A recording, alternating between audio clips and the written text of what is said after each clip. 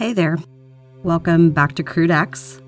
This is episode 2 in our series about a cold case, the murder of Sandy Terrell and Debbie Merritt. On our last episode, we went over the bare bones of the case. And now, on this episode, I felt like it was time to dig into the investigation. So, I've been torn on how to lay out this story. We're working with 2 different timelines. We've got the investigation in the mid to late 80s, and then we've got our current investigation now in the 2020s. Both phases of the investigation uncover important clues that led and lead us closer to knowing who might have done this.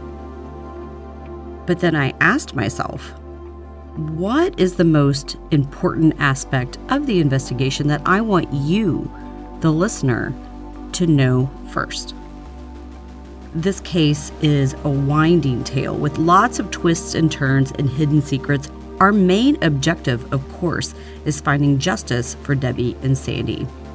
And I feel like, after knowing what I'm figuring out and learning what I've learned and knowing what I know, one of the ways to give them justice is by telling their stories, who they were, where they were from, who they loved, and who loved them. The caricatures the media painted of the women back then only objectified them. They dehumanized them. They possibly even hindered the investigation by perpetuating the notion that they, because of their choices, deserved what happened to them, that they brought it upon themselves. It's classic victim blaming. That was the case in the 80s. That was the case in the 90s. That's still the case to this day, not as much as it was back then. But there's more to Debbie and Sandy than just the story. They were more than just 2 women who got caught up in the conflict and chaos of a man's world, chewed up and spit out the remains of their story as shallow as the graves they found them in. No, that's not their story. That's just a story. The story that the media outlets back then cared to tell. And Debbie and Sandy were and are worth more than that, especially to those who knew and loved them. They were humans with human stories, human lives, and they mattered to people. So, on this episode, I'd like to share with you what I learned about them, not just about their deaths, but about their lives. I'm Jen Schaefer, and this is Crude Acts, Murdered in Oiltown. Who killed Debbie and Sandy?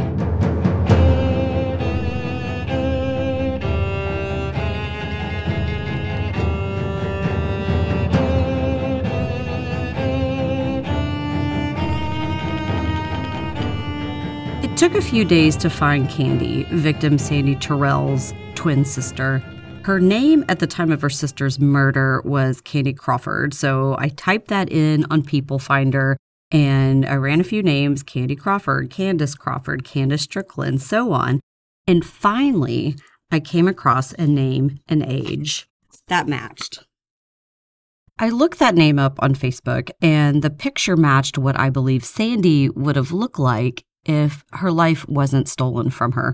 I reached out via Messenger, and to my surprise, she messaged me back. I told her a little bit about what I wanted to do, the story I wanted to tell, how I never forgot about this case and her sister, and how my dad felt the same way, and that he was the investigator on the case. So she agreed to meet with me, and even stated that she would bring along with her Tammy Terrell, Sandy's daughter, who was only 15 years old when she lost her mother.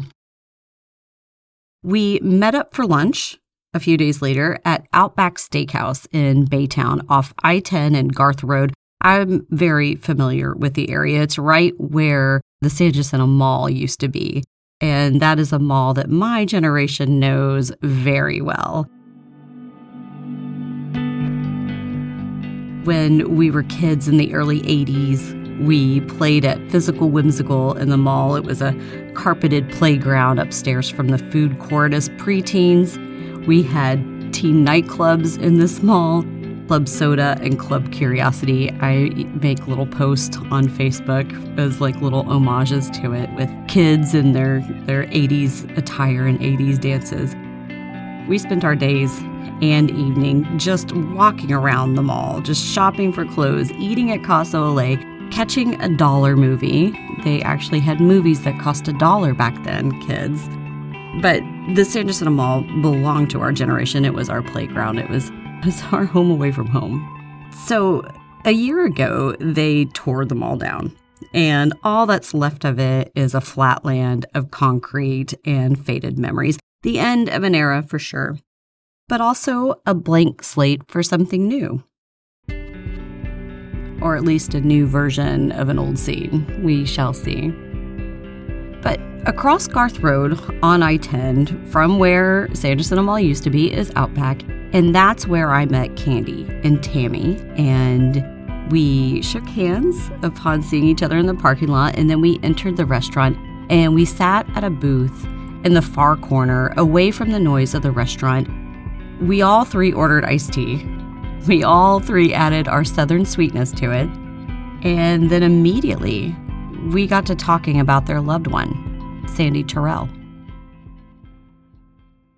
They opened up with some hesitancy. You could tell there's still pain after all these years. Sadness quietly resides behind their eyes. You can also tell a part of their spirit died back in 1985. They were surprised this case hadn't been forgotten about altogether, and they were pleased that someone was willing to listen and tell the true story of their beloved Sandy, the person beyond the headlines. And this is what Candy unfolded to me. And then, of course, my research filled in all the rest. But this is what she said, and she laid it out from the very beginning. Sandy and Candy were born June 15th, 1949, to Francis and Claude Alfred Strickland in Newellton, Louisiana. The family moved around a lot during their childhood, but in their teen years, they finally settled in Baytown, Texas. Mom and Dad worked in the medical field, and the girls attended Lee High School, home of the Ganders, and they were there and they graduated in 1968. Candy described her sister as being very popular, and she was well-liked. She described her as funny and outgoing. She was very smart and very approachable, and she had a vivacious, full-mouth smile that so many people were drawn to. She was the type of person who never met a stranger, and she had lots of friends, and she was very well known, but of course, no one knew her like her sister Candy. Candy said that she was the quiet one. She was the observer of the two. She was more reserved and cautious, while Sandy was outgoing and talked to anyone and everyone. But the girls were very close. They dressed alike. They enjoyed many of the same things. In high school, they often went on double dates, even triple dates with friends. It was while in high school, Sandy Terrell met the man who would later become her husband and the father of her children, a guy by the name of Jimmy Terrell from Liberty, Texas. Soon after they met, they got married September 9th, 1967. They had James, and then a few years later, they had their daughter Tammy. Getting married and starting a family young was common in those days, especially in small towns, and they were no different. But they were a very tight-knit family unit. They spent loads of time together. Even after Candy went off and got married herself, Francis, Alfred, Candy, and Sandy, they all remained very close. They were a solid family unit up until the day that she went missing. And then there's Debbie, the other victim. Debbie had a starkly different life from Sandy and Candy. Debbie's mother, Rosina, was of Irish descent. She was born in Castle Rock, Ireland. And then her dad, a man named Lyle Nifong, was from South Bend, Indiana. Somewhere along the way, the couple met, and they got married, and they had Debbie on August 15th, 1950. The family settled in Houston, Texas, and this is when and where Debbie faced a dreadful experience, one that possibly reshaped her life forever. In 1958, her mother was diagnosed with breast cancer. With limited treatment options back then, the cancer metastasized quickly, and just 4 short years later, it ended up taking her life. On June 19th, 1962, Rosina was only 39 years old when she passed away, and poor Debbie was only 12. A few years later, after she passed, Lyle and Debbie moved to Baytown. She attended Lee High School with the twins, Sandy and Candy. Lyle met and married a woman named Ramona, and they had 2 boys together, Lyle Leroy Jr. and Lance. Then a strong family unit was beginning to form for them, and things seemed to be going great until a few years later when illness befell the family again. Debbie's father, Lyle, the patriarch of the family, was diagnosed with colon cancer. And then he died on March 28th, 1972. Debbie was only 22 years old when she lost him. And then at 22, she was an orphan. She had no mother and she had no father. So that year that happened, Debbie met and married a man with the last name Brown, but that only lasted a year. And then after her divorce in 1973, she married a man named Gary Merritt in Chambers County, Texas on August 14th, 1974. So a lot happened to Debbie, and then you've got Sandy with her life and everything that's going on with her. A handful of years later, they reconnected. And Sandy was with Jimmy, and Debbie was with Gary, and the 4 of them would hang out together. Gary's family comes from a long line of fishermen and shrimpers, and he had a boat. And so the couples would take the boat out, and they would have fun. They often hung out together. And on the outside, everything seemed fine until one day, it just wasn't. Debbie divorced Gary on July 20th, 1983, when she was 32 years of age. A couple years after that, Sandy left Gary, but they were never technically divorced while she was still alive. Paperwork concluded their divorce was a few years later on August 20th, 1986, almost a year after her disappearance in 1985. After the 2 women left their husbands, they moved into the same apartment complex, Quail Hollow Apartments in Baytown. They began living lives that were starkly different from the ones that they lived before. Debbie landed a job at ProAd, a company that made patches and logos for jackets and hats for small businesses and for companies, even for the police department. It was owned by a man named Mickey Crawford, who was tied into the nightlife himself, and he was also tied into a tight-knit group of sketchy local bar owners. Debbie started to go out to those bars and running around with those nefarious people. And Mickey was all a part of that as well, and we will go more into him later. But the thing is, Debbie doing this, husband, striking it out on her own, trying to make a name for herself, doing what she could in her small town with limited means and not a lot of education. It's not hard to understand why she went out and kind of got caught up in the nightlife. I asked Debbie's younger brother Lance, to give me 3 words that described his sister, and he said strong, ambitious, and hard-headed. And I at once thought of that fiery Irish girl who lost her mother at 12 years old. I think of her grief and how more than likely it was mismanaged, because back then we didn't understand that kids needed help processing those types of trauma. I don't know if you've lost a parent. I, thank God, have not, and my heart goes out with you if you have, especially if you were a child and you lost your parent. When a child loses a parent, it really does impact their social development, how they handle emotions, their self-esteem, and it causes a fracturing. Their lives are split in two. There's the life before the loss, and then there's the life after the loss. And that splitting can likewise cause extreme compartmentalization and even detachment from emotions. That disassociation, it comes from pain and a heightened anxiety, a fear of not having their needs met, not being loved, being abandoned. Oftentimes, kids grow into adults who have a hard time sustaining healthy relationships. And upon looking at all this and reading what I've read and hearing what I heard about Debbie, this seems to be the case with her. And possibly why she sought reprieve in the bars and the nightlife and dating around and with men who were unavailable. A few years after Sandy left her husband, she joined Debbie out in the nightlife, and they, of course, mingled with the same friends.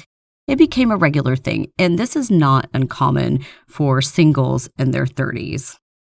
When the women moved to the Quail Hollow apartment building, they were just a stone's throw away from one another, which made things very convenient. Candy, Sandy's twin sister, also lived in the apartment complex along with her husband. She didn't join them in the nightlife because she, like her parents, worked in the medical field and she had to be up early in the morning. So she typically stayed home instead of joining the ladies out. Candy told me, though, it was nice living so close to one another. Sandy's daughter, Tammy, even recalled babysitting Debbie's two little girls back then. So Sandy, at the time, she worked two jobs. So while Debbie worked at ProAd, Sandy worked two jobs as a cashier at local grocery stores. She cashed checks and helped the store balance their books. She discovered at that time she had a knack for bookkeeping, and she even enrolled in Lee College to get her certification, a certification she was denied ever finishing because of what happened to her. Candy and Tammy talked about how smart Sandy was, and they recalled the times while watching Jeopardy in the living room. Sandy would be in the kitchen cooking, calling out the answers, and she never got one wrong. Like I did with Lance, Debbie's brother, I asked Candy to give me 3 words that described her sister. She said to me the following: sunshine, talkative, and outgoing. But then she wanted to throw in a few other words, specifically empath and a little naive. She said Sandy was the type of person who always wanted to help anyone in any situation, no matter how bad the situation was. She also saw the good in everyone and could see past their flaws, no matter how dangerous they were or how bad their flaws were. And Candy believes that is what may have gotten her killed, and why she was even drawn to certain people to begin with, people like Debbie, looking for love in all the wrong places. Candy added that Sandy had a heightened intuition. She said the day that they went missing, she popped over to her apartment to say goodbye, and Sandy wrote her a note that allowed her to take Candy to the doctor if she needed to, if something happened. But then Sandy told her something else. She said she had an ill feeling about the trip, that something in her gut was telling her not to go. Candy advised her to listen to her gut. And so Sandy, whenever Debbie showed up, Sandy actually tried to back out of the trip at the last minute. But then Debbie pulled her aside and she pleaded. Sandy, being the compassionate one, was easily convinced back into going. Candy said she walked them down to Debbie's 1982 silver Datsun, and then she gave me an interesting clue. Something that even got overlooked because I didn't read anything about it, and I even later told my dad, and he didn't know about it.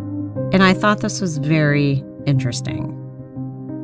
Candy said Debbie had a box of ball caps in her car that needed to be delivered to her work pro-ad before they left for their trip.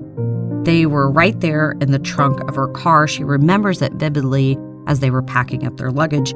Mind you, when Debbie's car was found in 1986, it was reported that nothing was in it. So, did they stop at pro-ad that evening before they went missing to drop them off? Because that would be a pit stop on the way to what happened to them, maybe of the place where what happened to them happened. Who knows? But it's something to think about.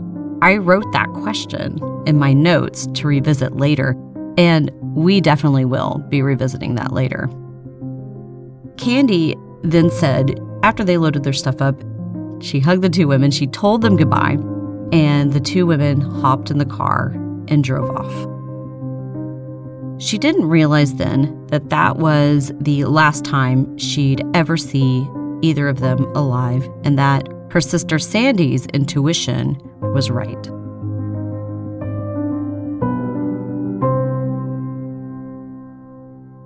Tammy, Sandy's daughter, was only 15 at the time of her mother's disappearance.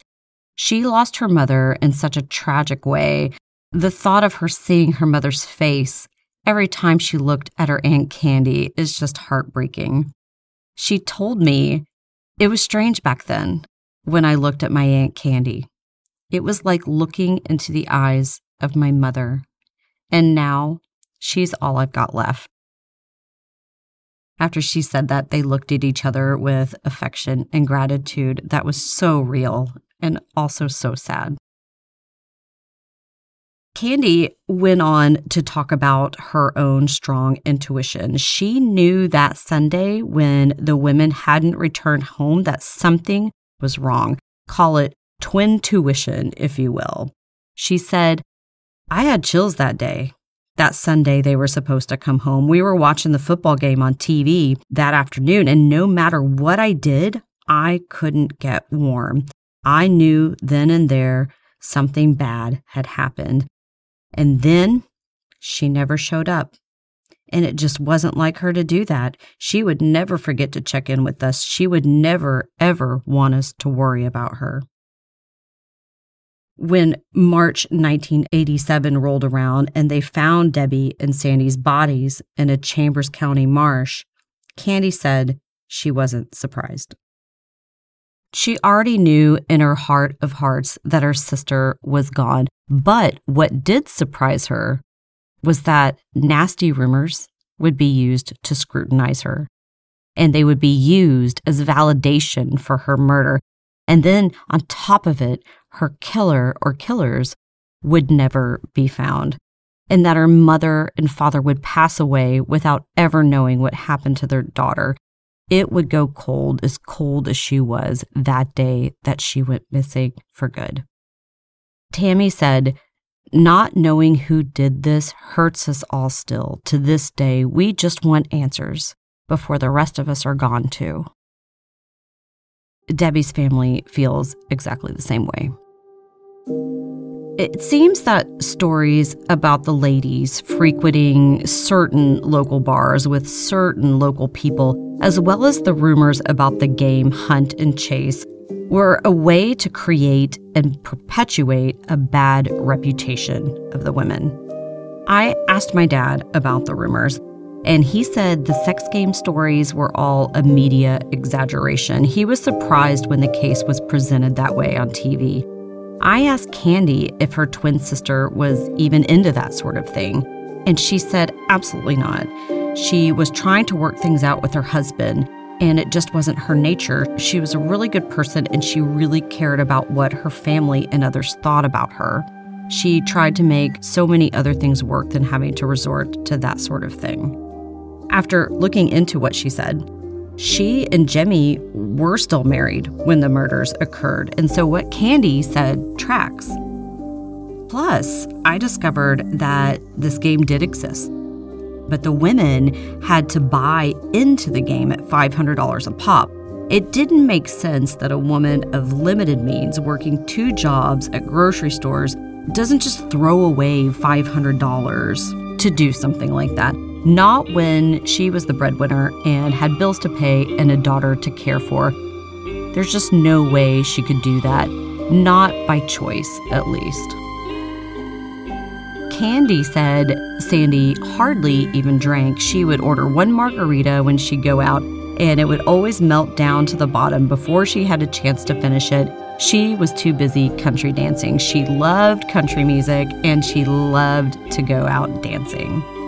Just like many of the women, and even moms you know, Sandy and Debbie liked to go out. They liked to go country dancing. They were both attractive, so of course men asked them to dance and invited them out on dates. Just as the George Strait song sings, "Excuse me while I think you got my chair." Going out country dancing is a tradition in Texas. Lots of us women go out with our friends. We dance with strangers. We go out together and we leave together. Sandy and Debbie were no different. The only thing different, of course, from now to back then, was the time era. That was 1985. And what you'll learn is small Texas oil towns during that time, 1985, from 82 well on to 87. During that time, there was a big, huge oil glut, and people were hurting for money, desperate even. And men were not the only ones to go to extreme measures to get it. Women were looking for a way out with very little opportunity. The best opportunity was to meet a man to take care of you, especially if you're from working class. If the women got tangled up in the nightlife, out looking for a new man to date, a new man to meet and go out with, to make a better life for themselves back then in 85, could you blame them? I don't. And I'm sure you listeners don't. But people back then surely did. While conducting my research for this story, I read article after article of let's blame the victims. It's what you hear often in rape cases when the woman is to blame for what happened to her. Perhaps it was what she was wearing, or how flirty she was, or what lifestyle she led. What did she do to bring this upon herself? We know now that that is victim blaming, and what perpetrators say to excuse their terrible behavior. Our society is learning a lot. We're learning a lot from the Me Too movement. We're learning a lot about each other. Men are learning, women are learning. And it's something that Debbie and Sandy could have benefited from back then. But back then, it was different. Back then, 1985, people were different. Their thoughts were different. Here's the thing. The families losing them the way that they did was a knife to their soul. It was a stab to their happiness. And then the twist of that knife was the stories perpetuated by the media, all in the name of selling more papers and getting more ratings. The sex games, the fact that they were party women and the good old boys, it's lazy thinking, and it's even lazier investigative reporting. These women they so recklessly disparaged were daughters, sisters, mothers. They were hardworking, smart, and caring family women. The focus should always have been on what happened to them. Why and what they knew or shouldn't have known about dangerous people from those bars and nightclubs, men who possibly asked them to dance. Those men were in a toxic cycle of power, money, industry, and control, and they preyed upon poor women in their desperation just to get by and maybe get out. Women without choices. History was and is repeating itself, and the hand-me-down remains of the systems that were put in place some time ago, all in the name of power, control, money, and legacy. The nepotism and patriarchy of those times is slowly eroding, yet it was still alive and well in the 1980s Bible Belt. Counties like Chambers and towns like Baytown became lost in that power cycle, the wash, rinse, spin network that has been running things since the beginning. Now, what we're dealing with now is them trying to grasp a hold of what is left. It makes you wonder, were these crude and lascivious tales about the women perpetuated by law enforcement and the media just to distract us from the truth? Because exposing the underbelly of these networks that we have learned about and the secrets of the men who run them will be their downfall, and they know it. Their secrets are violent in nature, and I'd like to remind them that these violent delights have violent ends, and secrets have teeth. Now that we know more about our victims, it's time to examine the suspects.